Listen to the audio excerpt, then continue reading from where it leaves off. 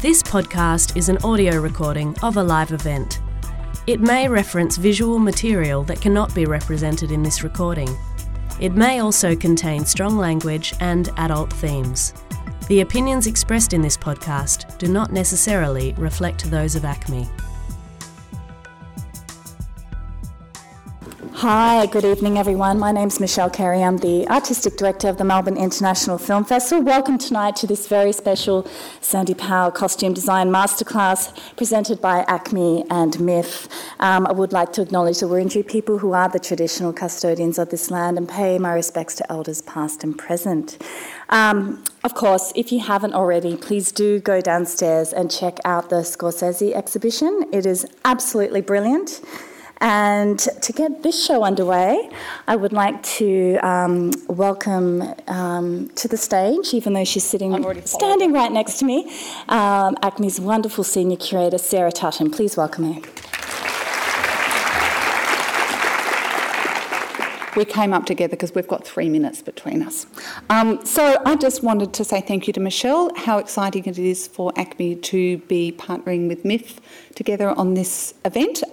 We've had a long-standing relationship between MIF and ACMI, so it's fantastic to see another excellent event. I would like to introduce Jessica Buck, who is going to be leading the conversation tonight with Sandy Powell. Jessica is Associate Professor at the School of Textile Design and Fashion at RMIT, and she also has her own practice as making costumes and also curating and writing about them. It's very exciting to have Sandy here this evening. Sandy's costumes, as you will know, are down in the Scorsese exhibition. It's fantastic to have additional costumes that we've loaned from Sandy. I think there are 5 more that are in this iteration of the exhibition. As it's come to Melbourne. So without further ado, thank you everybody, and I'd like to welcome Jessica and Sandy to the stage.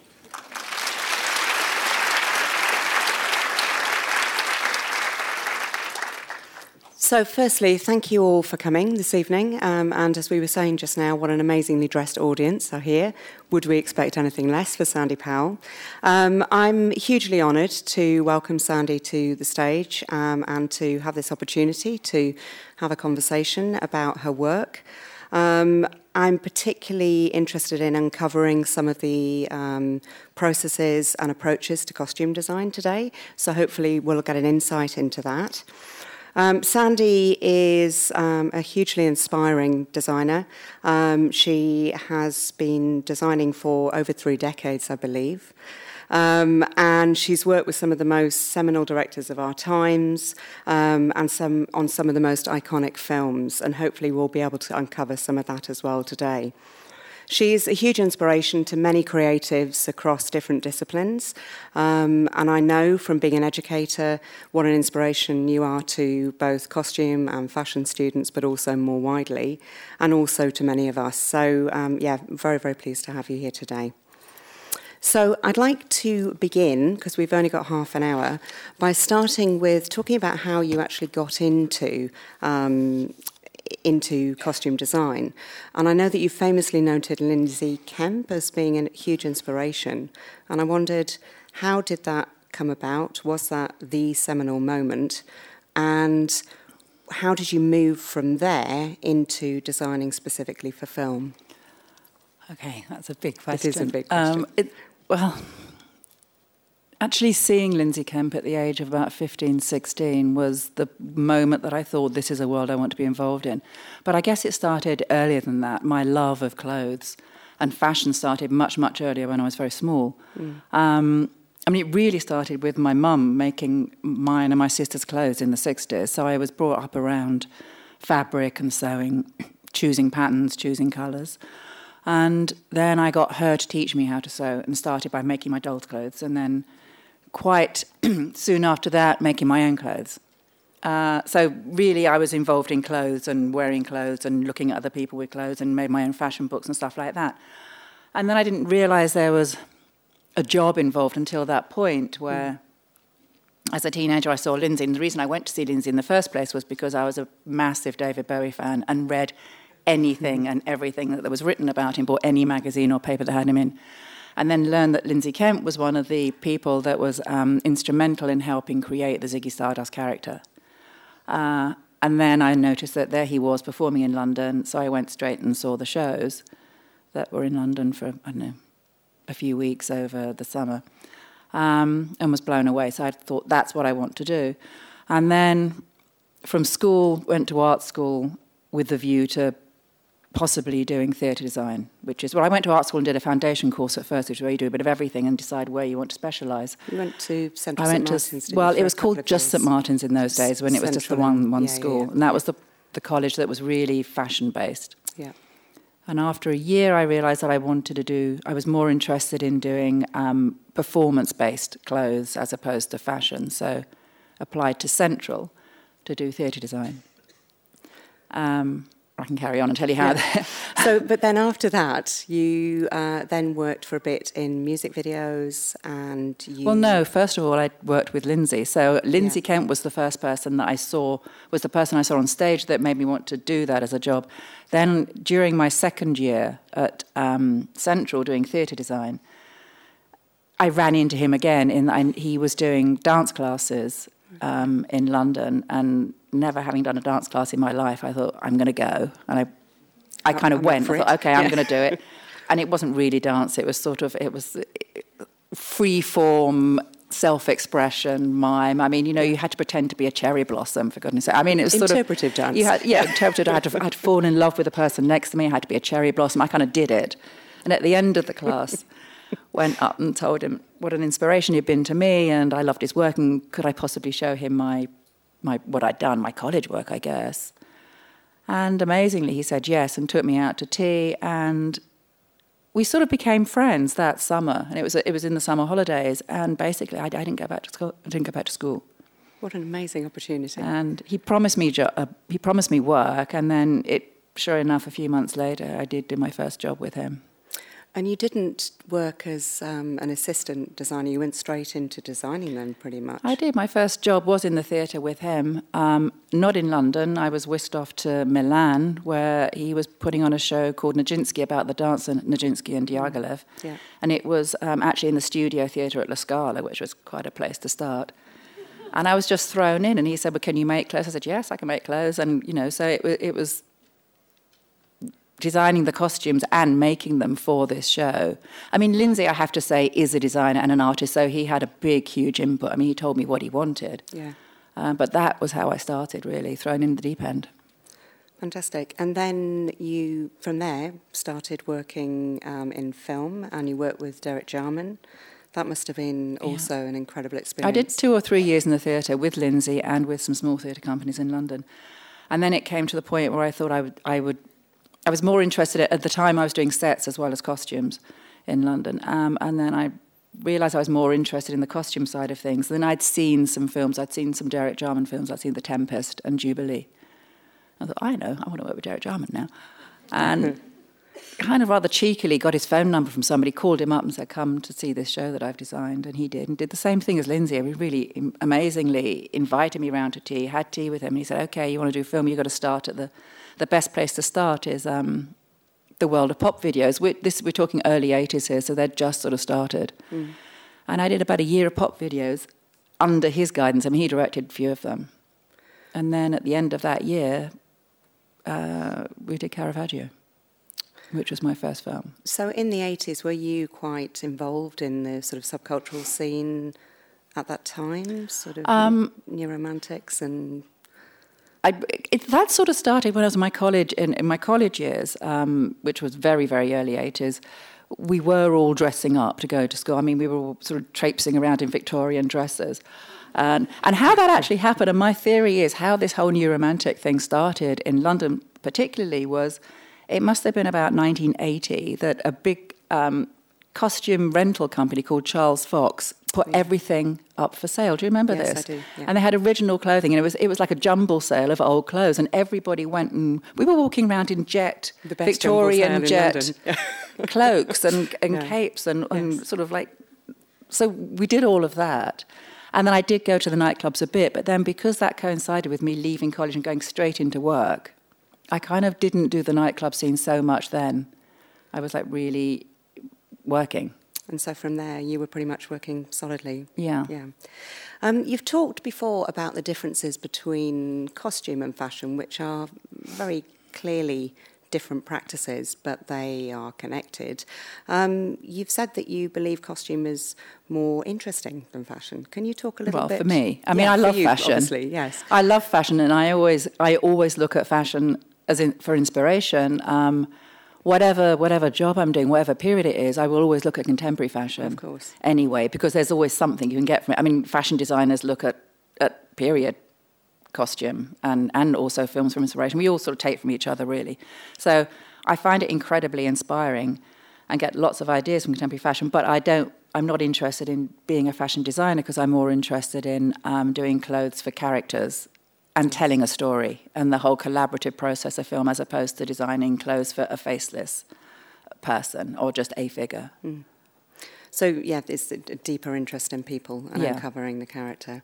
I'll come back to some of the collaborations and your work with actors later and how you uncover character.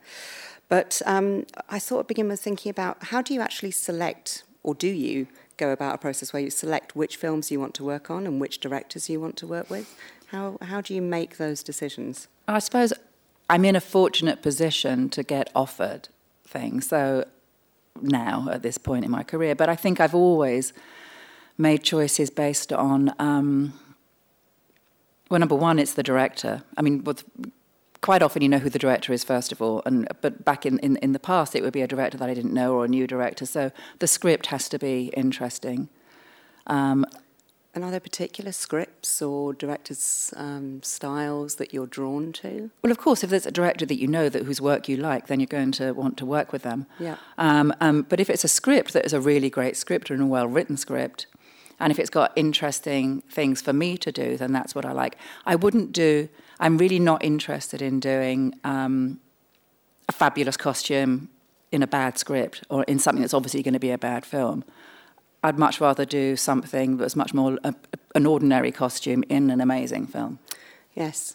I mean, my rule of thumb is I will only work on films I would pay money to see. Yes. So, so luckily I've been able to afford to make those choices. And if there's nothing that I want to do, I'd rather not work. And I've done that. I've had several months and even years of not working just because it's not. I don't want to give up my life to do something that I don't think is going to be any good at the end of the day. And you were talking earlier on saying how very often, sometimes, you would actually rather to work on the low-budget films that have sort of real integrity or real interest for you, and that kind of balance between working on the sort of high-budget and low-budget films. Would you like to just elaborate on that a little? Well, more often than not, the films that are most interesting and take the most risks are the ones that don't have much money. I mean, because nobody wants to give tons of money to somebody, a director or a writer who is taking huge risks and trying to do something different. Of course, they're always the most interesting things to work on because they really push the boundaries and they you get pushed yourself to come up with solutions and ways of doing things. And usually it's budgetary. I mean, how do we achieve these things on such low money and so in so little time? But if it's a great story and something that's interesting, I would do that. I would do whatever I can and even work for free or very little in order to do something that I think is trying to be different, and it's always worth doing that.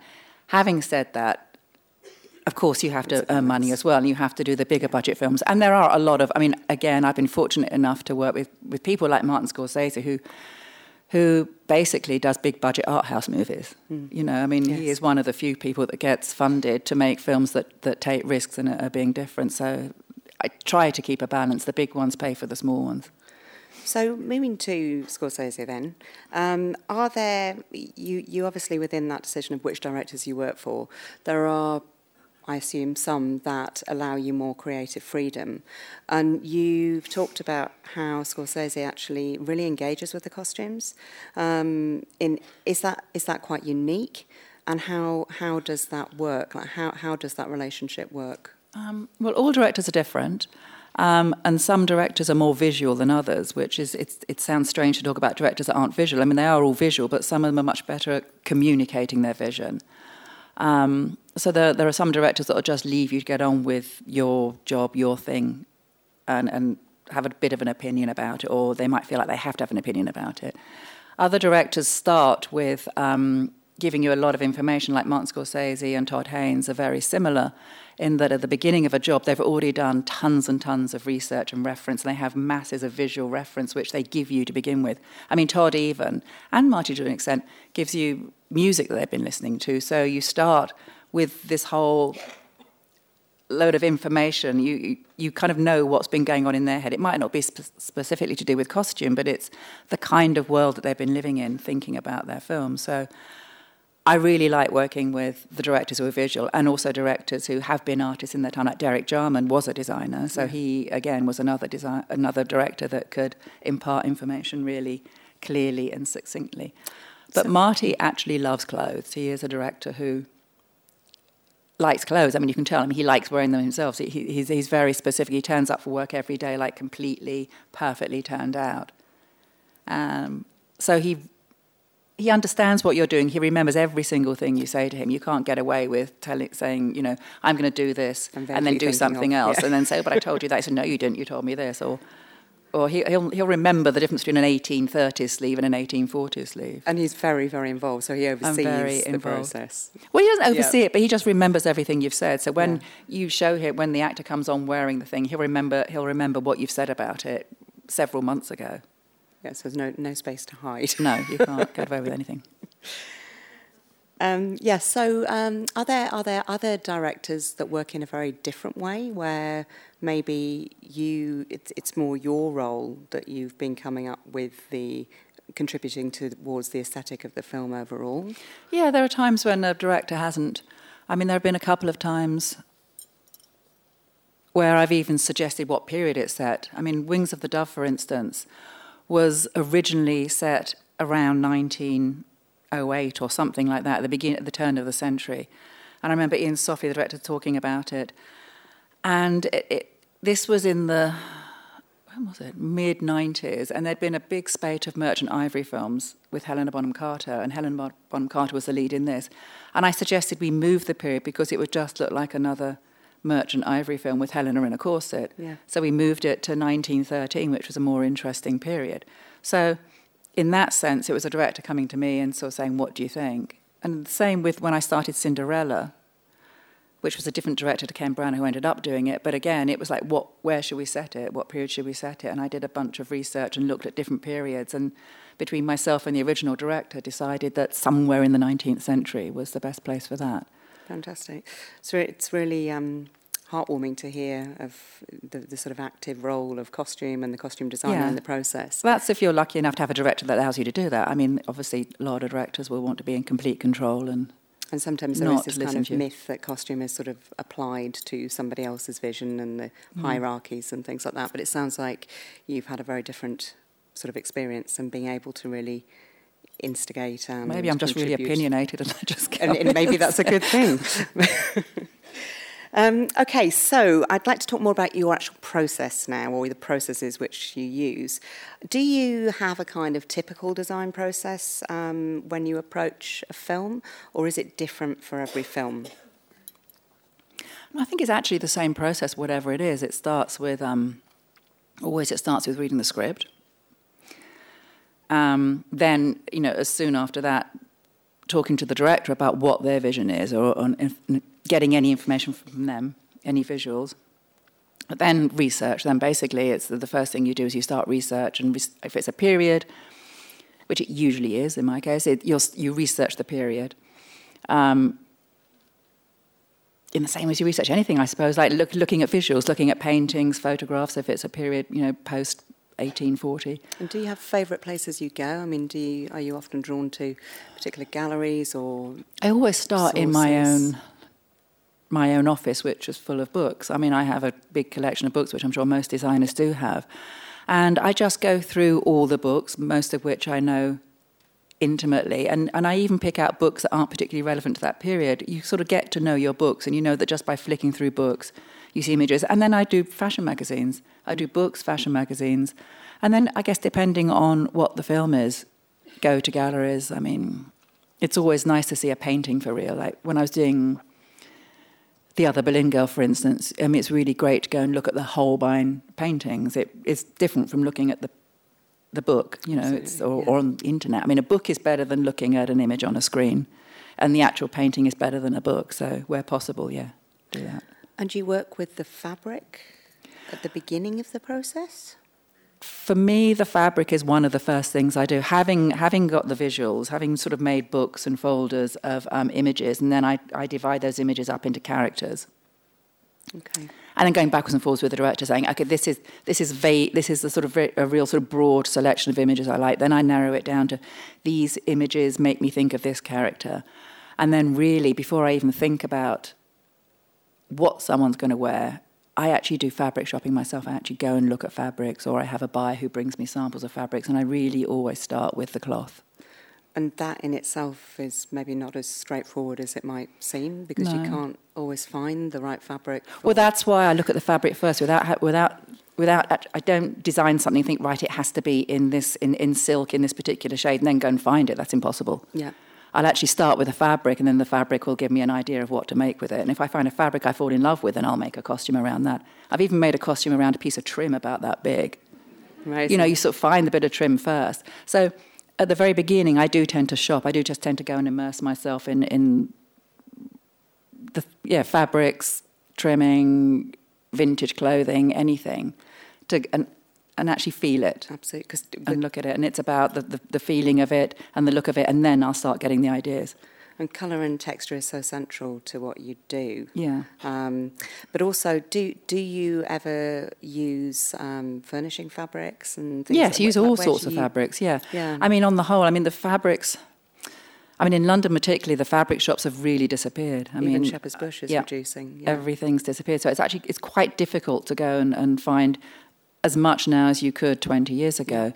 A lot of the fabrics used when you say furnishing, it sounds really like it's not like heavy upholstered fabrics. No, there's beautiful silks, proportion, and things like that. That's most of the interesting fabrics are made for that now, for curtains and covering. It sounds horrible actually.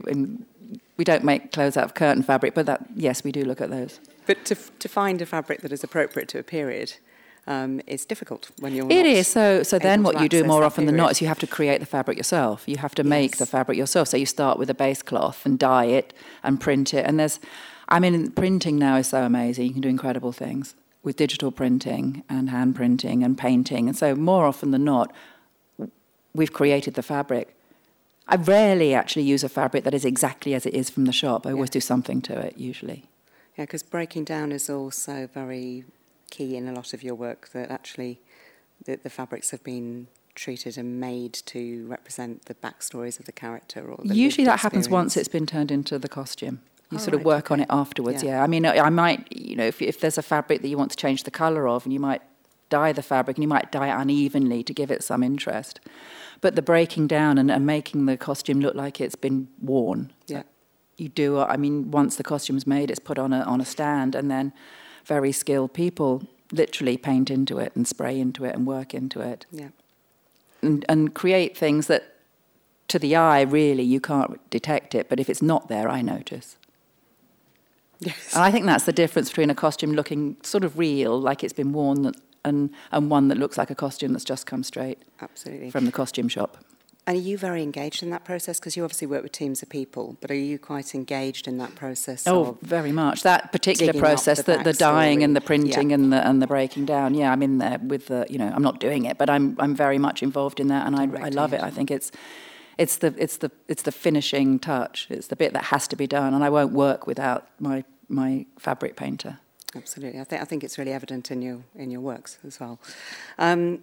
You also, I know, don't draw or sketch at the beginning of the process, and you tend to sketch afterwards. And is that because you work much more intuitively with materials and in sort of toiling? Yeah, I think for me it's a much more organic process. If I sat down and drew a costume that was in my head, and then expected someone to find the fabric that looked like the drawing, and then if it was just made exactly like that, I think it would end up being really boring, because what happens is it's difficult to explain. I kind of work in 3D. I work with my cutter in 3D on a mannequin, making a shape. I know what the shape is that I want to achieve.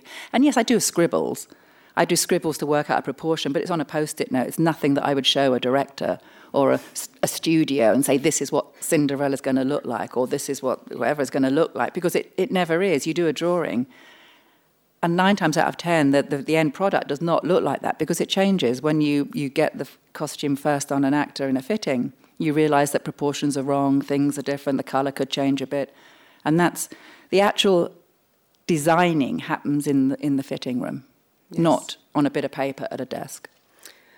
It's when you see what works on that actor. And there's always a moment in the fitting room, whether it's if you're doing something that's 20th century and you're trying clothes on, if you're trying on like 1930s dresses or 1950s dresses on somebody, and you're doing one after the other, the one that works is the moment. And then when you're making something from scratch and you're ripping a sleeve out so that doesn't work and you try another shape, there is a moment when the character appears. I mean, it's a corny thing, and other designers use this same analogy, is that when the character appears in the fitting room, then that's your design. That's the eureka moment, as they say. That's the design process is in the fitting room, not at a desk. Absolutely. And I do drawings at the end when I know what the costume looks like.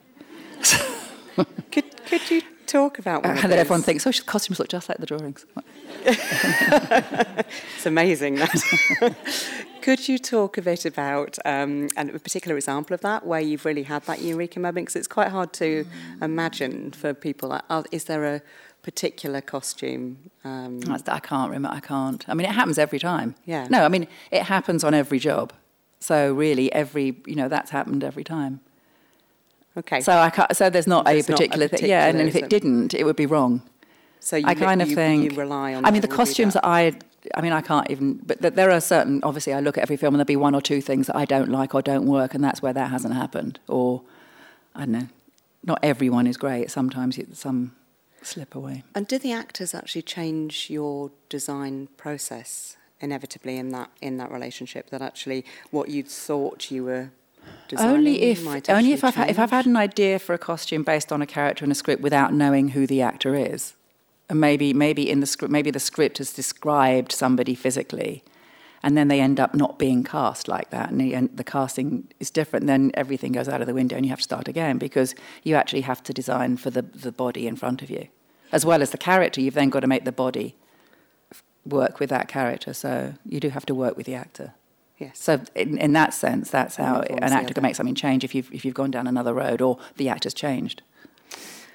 And how do you work between kind of period, being truthful to a period, or period correctness, and contemporising it?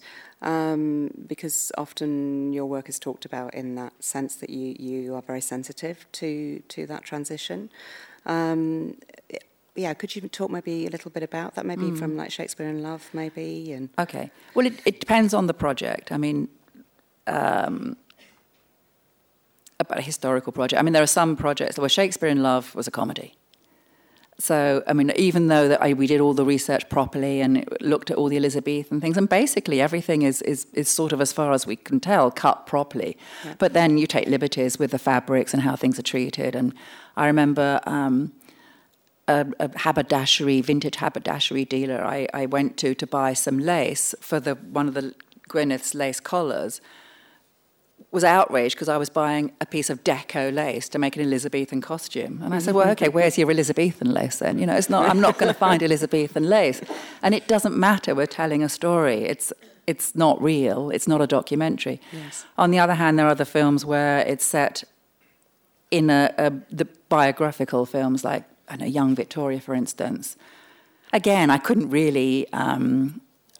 I tried where possible to be accurate. I mean, all the cutting is accurate, the shapes are accurate, but you can't get the same fabrics.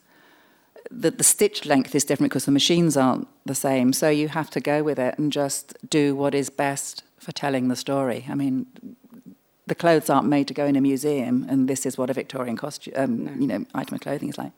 And I got to see Victoria's actual clothes at Kensington Palace, and there's no way in the world you could recreate them, really, because everything is different. Yes. So you do the best you can to tell a story. I think it was Deborah Landis who talked about, she was saying that the best costume is costume that is invisible. And I just wondered what you thought about that statement. That applies particularly, I think, to contemporary films, and I'm full of admiration for costume designers who do contemporary films. I don't do that many because I'm interested in period and I'm interested in making things from scratch. And I've done contemporary films, and it's really hard. It's really hard to make it look real, even though you'd think it would be easy, you just go shopping. But to actually make characters believable in contemporary clothing is really difficult. And Deborah's right, the ones that are most successful are the ones that you just don't notice. Which means that they're real. In that context. With period stuff, it's harder. Not harder, it's different. But what you have to try to do is not make the costume distracting, not make the costume so sort of fantastical and big that it overshadows the performance or the character or the story. Yes. Do you design or do you oversee the design of all of the costumes, or do you give aspects of that work out to your assistants? So in a large-scale film like Gangs of New York or something like that, how do you work? The principals, I oversee every single one of the principals. When it comes to making costumes for extras, in Gangs of New York there were hundreds, and Cinderella there were lots. I mean, I do the design, but then I have to hand over to someone to oversee it, to see it through, because there just aren't enough hours in the day for you to do it. But I see when it comes back, I see it at a certain stage, and then I can make changes and it goes away and someone else does it. So you sort of art direct. Yeah. I mean, I think if something is really huge, you could give an area to somebody else to, well, not even design really. No, you sort of basically design it, but you cannot possibly oversee every single thing. No, you have assistants that you trust, that you know, that you work with all the time, that then oversee different things. And that's part of the job. A huge part of the job is being able to delegate. You do have to let other people do things. Yes, and trust them. But I do see every single one. Yes. It's not. I do see every single one before it ends up on the screen. And another thing I would be really interested to hear a bit more is about your use of colour. So I'm thinking, particularly in all of your films, actually, colour is really central. But in something like The Aviator, the way you use colour to forge connections between characters, between character and location, for example. How do you think about colour in that sort of sense, as kind of symbolism? Maybe you've noticed things I haven't noticed. I mean, sometimes people see things that I don't see, and I wonder whether I think I'm not that clever, or maybe I think that I am, and I just do it without noticing. I don't know. It appears that sometimes colour forges a connection between characters. Maybe it does, and you know, I use colour completely instinctively. I actually don't think about things too much. I don't analyse stuff too much, actually. I don't use colour symbolically particularly. Right. I use it, I just have a feeling about it, and often colour is the first thing I think about with a character, and I can think about it in terms of a character, but then obviously that will change when I meet an actor. And I just get ideas of what colours should be. And I don't think of costumes and colours in isolation. I always think of the other people in the room. And what is in the set, or where the set is, and what the colours are there. I think of it as a whole always, but I just do. I work from my gut really. So I can't answer that question. I don't know. I don't work it out. Is an important aspect of that. Usually what I have is all the colours that I want to work with, and all the colours I just have them all sort of laid out on a table and put them into groups. Like this scene here is this group of colours. This scene here is this group of colours, and it's whatever works for the feeling of the scene and what I like. And I think, so maybe it is something that you notice as a viewer or an audience. Yeah. No, people put all kinds of meanings on the colours that I put together, and really there isn't any. It always strikes me that there always seems to be this sense of connectivity between the character and moments of their dress and the spaces within which they're inhabiting. But interesting. So to dig a bit deeper into collaborations then, how do you actually collaborate within the film production process?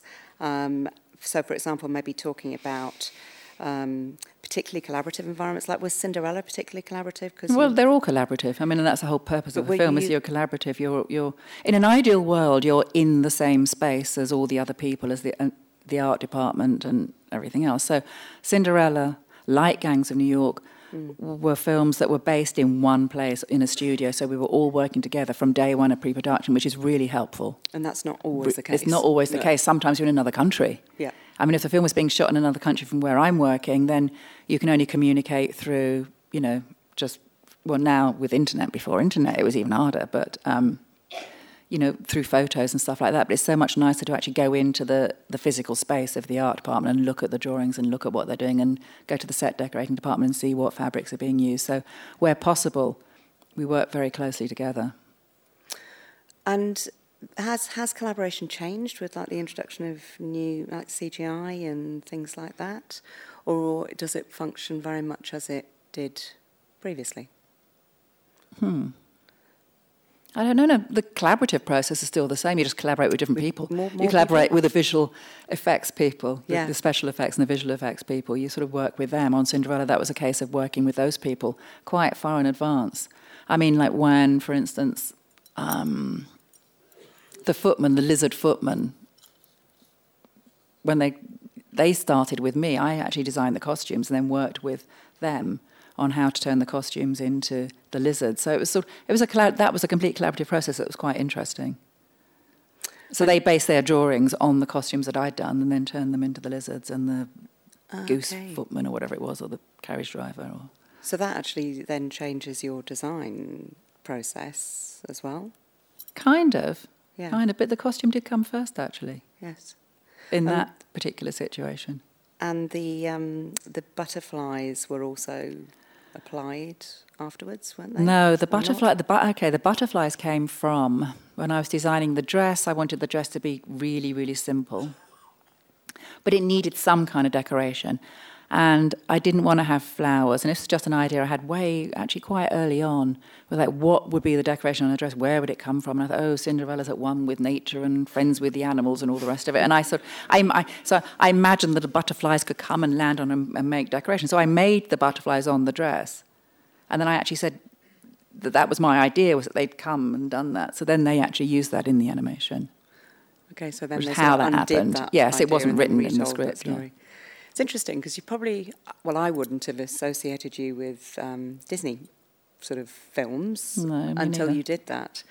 How was that experience? I mean, moving from sort of period dramas and then working with Disney must have been a very big shift.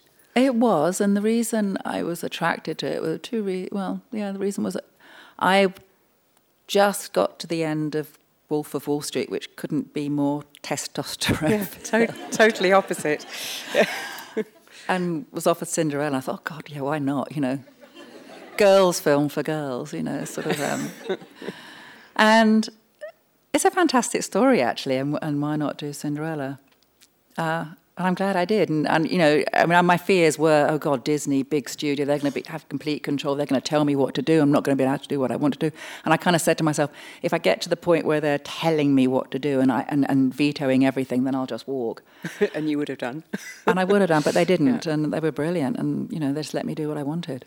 That's amazing. So you would expect there to be a lot of kind of sort of product. I mean, I knew that I knew what I was doing had to translate. I mean, I was always thinking that whatever I do with the dress and the shoe that I got to design is going to have to translate to, dolls' clothes and kiddie clothes and stuff like that. So I had that in the back of my mind. I knew that I had to do that. Yes. Very, very different context. Mm. Would you work on Disney films or fairy tale films again? Sure. Yeah, I would, yeah. Okay. Right. No, we'll say no more on that then.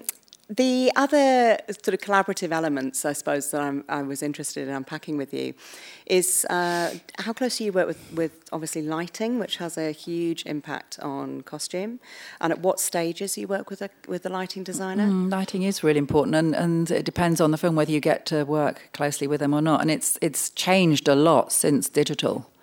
And HD, everything's become really different, because I started out when everything was film, and I used to know how colours would read on film. You used to know what shade of red to use. If you wanted something to look scarlet, then you would have to use like a brick red, a browner red, to make it look scarlet, because if you actually use scarlet, it would go all zingy. I used to know how colours would turn out on film. Now, since then digital happened and everything changes. because it's all tweaked as they go along. Yeah. And then someone else decides what shade something should be. And I've had quite a few run-ins with DPs, actually, over what colour something is. Like I'd use a colour.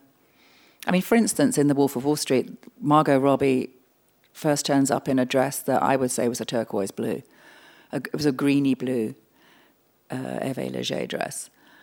And then when I saw the rushes, or the dailies, it was electric blue, a much stronger blue electric blue, and it was horrible. And I said, that's not the right colour of the dress. That's it's not right. And then the DP said, well, it's a nice blue. And I said, but that's not the blue I choose. Yeah. Why are you choosing the blue? And then he said, well, he had to adjust the colour for the skin tone. And I said, oh God, I don't care. I don't like that. What about the frock? So then it's like lots of discussions later, and then it does all finally get tweaked. But that happens more and more. And the same thing did happen in Cinderella, interestingly. The green dress that Kate Blanchett, as a stepmother, wears to the ball was made of a Duchess satin green silk that was imported from Italy. And the dress is actually in two parts. There's a bodice and a skirt. And it looks lovely on her. When the film was put together, I looked at it, and strangely, the top half turned into a completely different colour to the bottom half. The bottom half was an olive green. Gosh. The green that it was meant to be, like an acidic olive green. The top half went like emerald green. How did that happen? Yeah. And then again, it was sort of like, how on earth did that happen? The only way we thought that it could have happened was apparently the fabric came in two batches, and there must have been two different dye batches. And although to the eye you couldn't see the difference, there must have been a difference that got picked up digitally. Yes. So then they had to go through a long, boring process of making... Post-production. Yeah, in post-production, Yeah. making the two match. And then one of the visual effects girls spent weeks on it and then phoned me up and said, I've done it, it's the same colour. I went to have a look at it and she'd done it the wrong colour. She'd done it all emerald green instead of all olive green. It was like, oh my God. How did you address that one? I'm really sorry to tell you, but Then they had to switch back to the drawing board. But it's interesting how, I mean, it sort of makes you want to be in the editing room. You need to be there the whole way to make sure. Otherwise, why not I just make everything grey and somebody else decide what all the colours are? It must be it's hard, very difficult. So you have to make friends with the cinematographer, and to not sort of be a kind of control freak and in charge of everything, but still keeping an eye on everything is very, very difficult. It's difficult. What about hair and makeup, which is another aspect that can make or break costume design? Hair and makeup's crucial. Really I mean, where possible, I try to be in control of who the hair and makeup people are. I mean, it used to be that the costume designer was in complete control of hair and makeup and could even design the hair and makeup back in the old days. Yeah. I don't think I'd have time to do that, but I would certainly love to be able to pick the hair and makeup people on every job I do, because obviously there are some that are better than others, and some I'm close friends with and have worked with for years. And when you work closely with the hair and makeup people, it's fantastic. You just get it all works. And it can go horribly wrong if you're working separately. And quite often there are plenty of hair and makeup people who want to do their own thing, who have their own ideas and just do their own thing separately. And then you get a case of like the head not matching the body, which is really weird. It can actually that become part of costumes. Yeah, well, it can completely ruin the look. If the head doesn't match the body, it completely ruins it. So in an ideal world, you work together from start to finish and in agreement. And I think kind of what's coming out is designing for performance is a totally collaborative process. Yes, and that's what we do. And the most successful things come from where everything gels, where everyone's done the best possible work and you all work well together. I mean, so often you work on films where there's like a couple of wrong people and it just throws the whole thing. And they are very unique moments. So I suppose that's why you've often worked with the same directors again. You try to work with the same team that works well. With actors as well, like Kate Blanchett, working with her several times. Well, I don't get any choice over that, but yes, it's nice when you do work with the same people who you like. You start to get to know how people work and how they tick. And also the accessories. So do you design the accessories, or do you style the accessories, or do you work with a team on that? Accessories are what, like shoes? Shoes, I mean, where possible, if we're making shoes, then yes, I design the shoes and have them made. Jewellery, sometimes you get to design the jewellery. Other times it's purchased. I mean, it's bought, it's looked at. I mean, it's styling. I mean, that's where, accessories usually is things that already exist and you put it together. And then I work with jewellery designers and hat makers, milliners and shoemakers who I will give briefs to and reference to, and then they will come up with things. Yes. But yeah, it's And then with your costume, the people who realise the costumes, costume makers, how does that relationship work? How do you actually communicate your ideas? And how I do you think form your that? cutter is probably the most important relationship that you have. And the cutter is a very important person, and sadly, they're few and far between. Cutters and tailors. We need more cutters and tailors, or people who want to be cutters and tailors. Everybody, for some reason, people don't want to learn how to do it. Everybody wants to be a designer. It's true. And the cutter, honestly, is the most creative person in the whole process, because they're the ones that interpret your idea. I might give a pile of research reference material, and it could be, for instance, in Gangs of New York, some of my reference was Yohji Yamamoto, some of it was 1840s, Victorian. And I had an amazing cutter then who would actually look at a skirt I gave that I'd just bought, and sort of messes around with fabric on a stand and comes up with shapes, which are, they can actually make or break something. And a good cutter is the most important relationship. And you build up a relationship with your cutters. It's quite difficult working with new cutters, and you build up a relationship, and then that you develop a language like you do with anybody, and it might, do scribbles on a post-it note, give reference, and then where possible, work in 3D. I actually like to see the thing appear on a stand. I myself sometimes stay after work and with a bolt of fabric and just pinning it to a stand to make the shape, and then the cutter will come in and then cut it beautifully and make it work. And I know earlier we were talking about this kind of issue with the relationship of the cutter, but in terms of your own training, you know how to cut period costumes, so that... I know the basics, yeah. I mean, I started off making clothes, and I did start out making costumes, so I do know the basics. I don't do it anymore, and I couldn't do it nearly as well as the people that work for me, but I do understand construction. I understand construction, understand how it works. And if something's going wrong, I know why it's going wrong. And I think that's critical in that relationship between the person making the costume and the designer, that there is this kind of shared language. You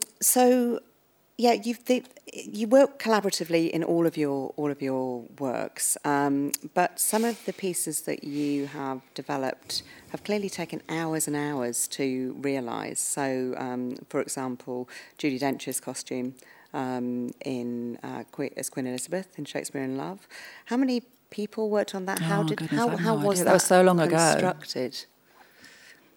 There were 3 of them.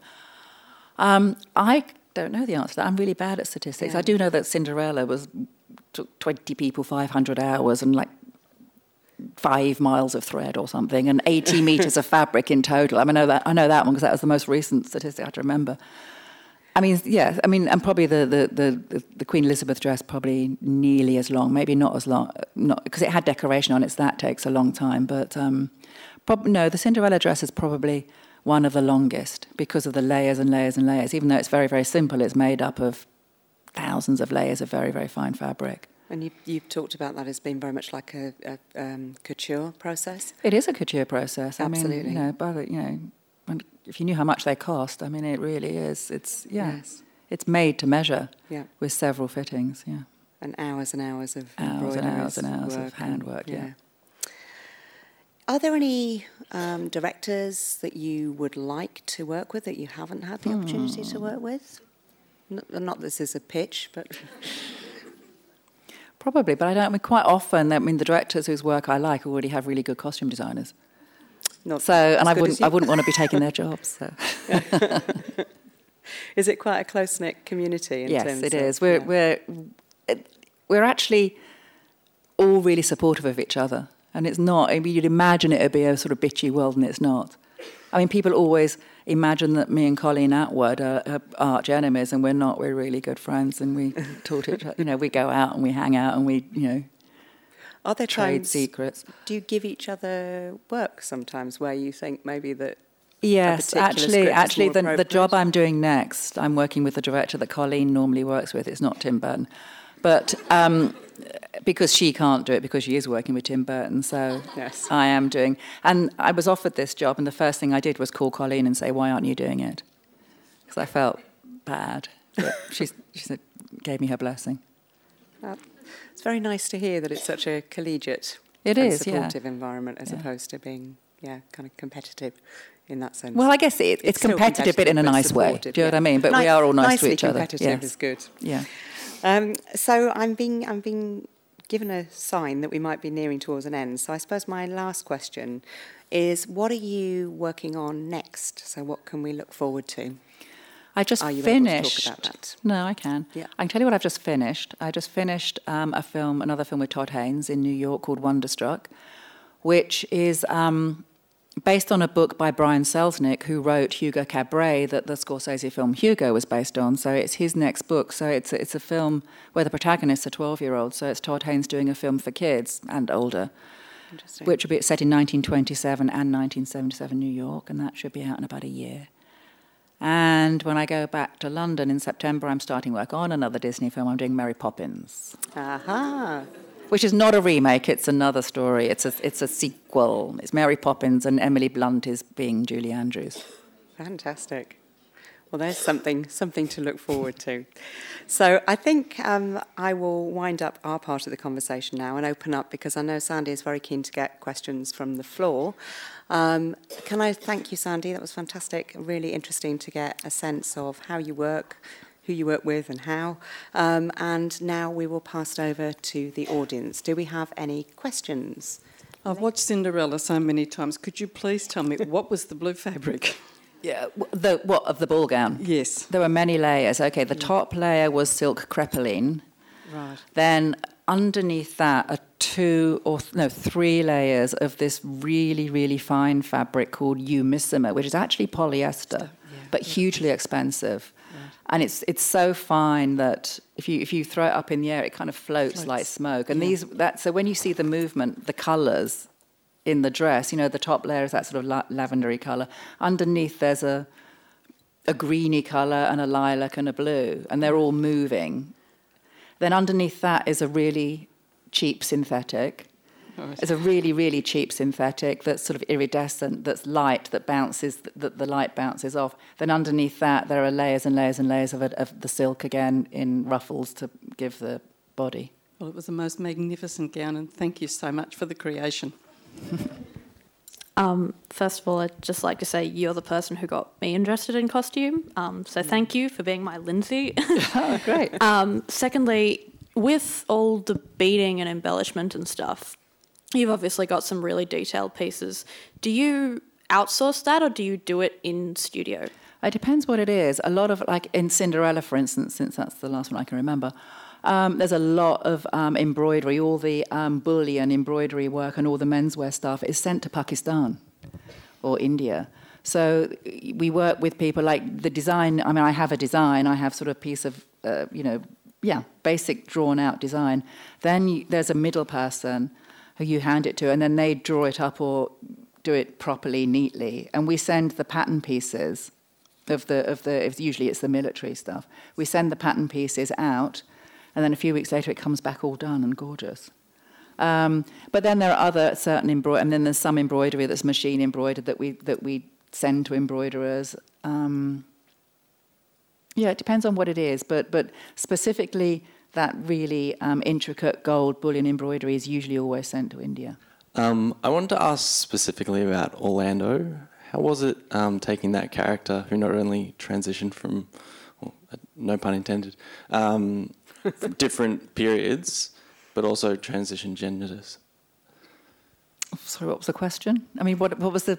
How was it like taking? How was it? Oh, yeah, God. like How where was was it to work with that? you got to work with different periods. I know. The character progressed. Okay, first of all, we're talking about an awful long time ago, so it's quite hard to remember. And I suppose that was one of my early films, if you like. And although it looks like it's an epic film, it's quite small. So I did only have Tilda really to concentrate on. I guess that was a designer's dream, really, wasn't it? It was sort of covering all of those different periods. And lucky enough to have someone like Tilda Swinton to dress. Mm-hmm. I mean, you can't really go wrong. I mean, it's sort of... it was a great challenge and brilliant fun. And I don't remember it being hard. It was hard in that it was like never enough time, never enough money. But that was, back in the days where I was pretty much starting out. And so staying up all night and sewing myself. That was one of the jobs where I was, sewing and gluing and all the rest of it. I don't know what to say. It was fun. It was really fun. It was great, and I would do it again in a shot.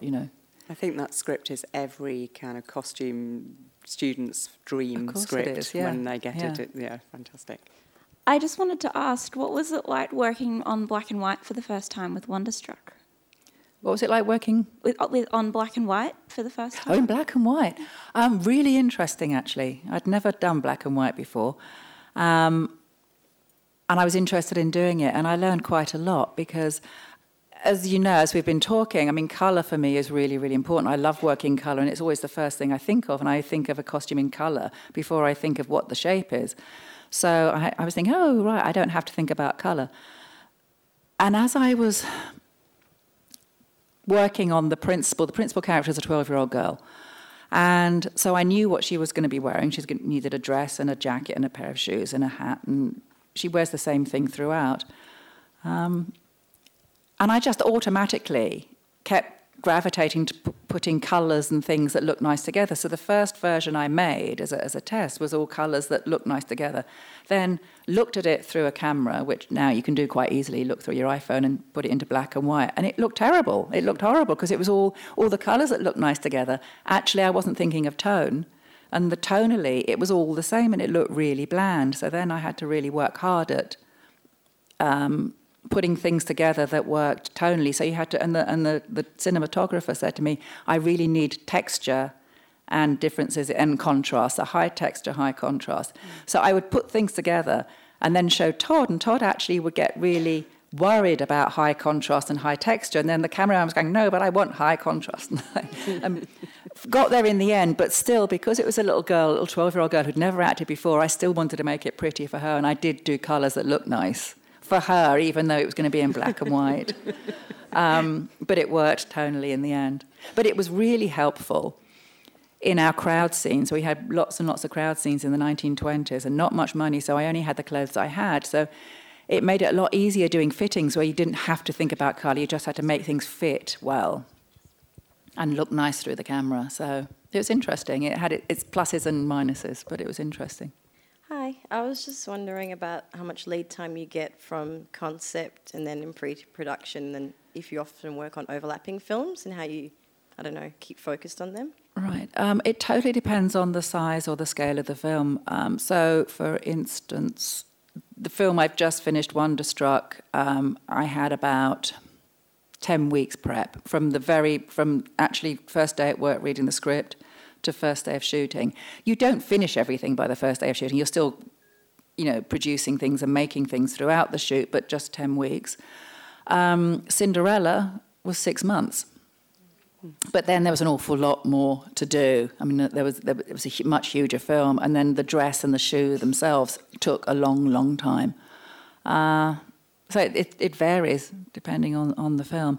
And then in terms of overlapping films, it's difficult to do that. It's actually, I find that, and sometimes they overlap towards the end. Towards the end, once everything's designed and everything's made and everything's been seen, and it's just a question of it being shot and hanging around on set. I'd rather not be hanging around on set. I'd rather be doing another job and starting to think about something else. So I can usually start to think about something else once the last costume's been designed.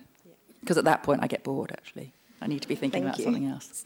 It's interesting. So it's not a difficult process to let go and to move to the next thing. No. You're actually I mean, when ready I for was it by working then. on Cinderella, I was working with Kate on Cinderella. We were talking about Carol because we knew that that was going to immediately follow Cinderella. So I actually started thinking about Carol at the same time as Cinderella. But then that was a kind of natural progression. It was working with Kate. I used some similar references. I was looking at 1950s reference for Kate in Cinderella. So I was carried that on a bit into Carol, even though they're worlds apart. It was sort of, my brain was already going there. I wondered if you used colour to manipulate kind of juxtaposition where, say, for example, someone's full of heartiness, but there's an undercurrent in their character or in that particular scene. Do you kind of try and visually show that with colour? I think I do, but without thinking about it too much, like I was saying before. I mean, all my baddies tend to be sort of like acidic, cool colours. I use green a lot and kind of acidic yellows and greens. And if I look back over my work, kind of anybody a bit mean is that colour. But then I also like that colour. I use that colour for nice things too. So I don't know. I think I do, but without thinking about it. Subliminally. Subliminally. I think it really is subliminal as far as I'm concerned. Yeah, I think it is. Are you ever tempted back to theatre? Yes. And I do bits of theatre now and then. I mean, over the years, all the years I've been doing film, I've worked on for dance for the same company. And it was a girl I met on my first day at college in 1978. Wow. Who we were both doing foundation, then she went on, did textiles, then she went to dance school and became a choreographer. And she ran 2 very successful companies for over 30 years in London. And I did many, many, many, many shows for them at the same time as I managed to sort of slot that in at the same time as doing film. Is that Lee Anderson? Yeah. Yeah, okay. And I've done a couple of operas, but opera, I mean, which I would love to do, but opera is very difficult to commit to when you work in film because you have to commit years in advance to being available for a few weeks. And it's very difficult. I couldn't turn down a film that was 6 months, 8 months long in order to be around for 6 weeks on an opera, so I haven't done any. But I love the theatre, and it's a whole different world and process, but there is nothing more exciting, I think, than live performance. So, I would definitely go back and do it. Okay, I think I'm being told I'm not allowed to ask any more. I'm not allowed to allow any more questions. So I think I have to wind up. But I'd like to thank Sandy Powell for her time and generosity with her responses and questions. Thank you.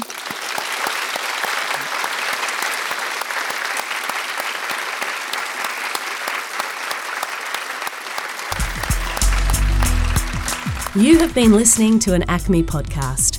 For more recordings, go to soundcloud.com/ACMI Online or the ACMI website.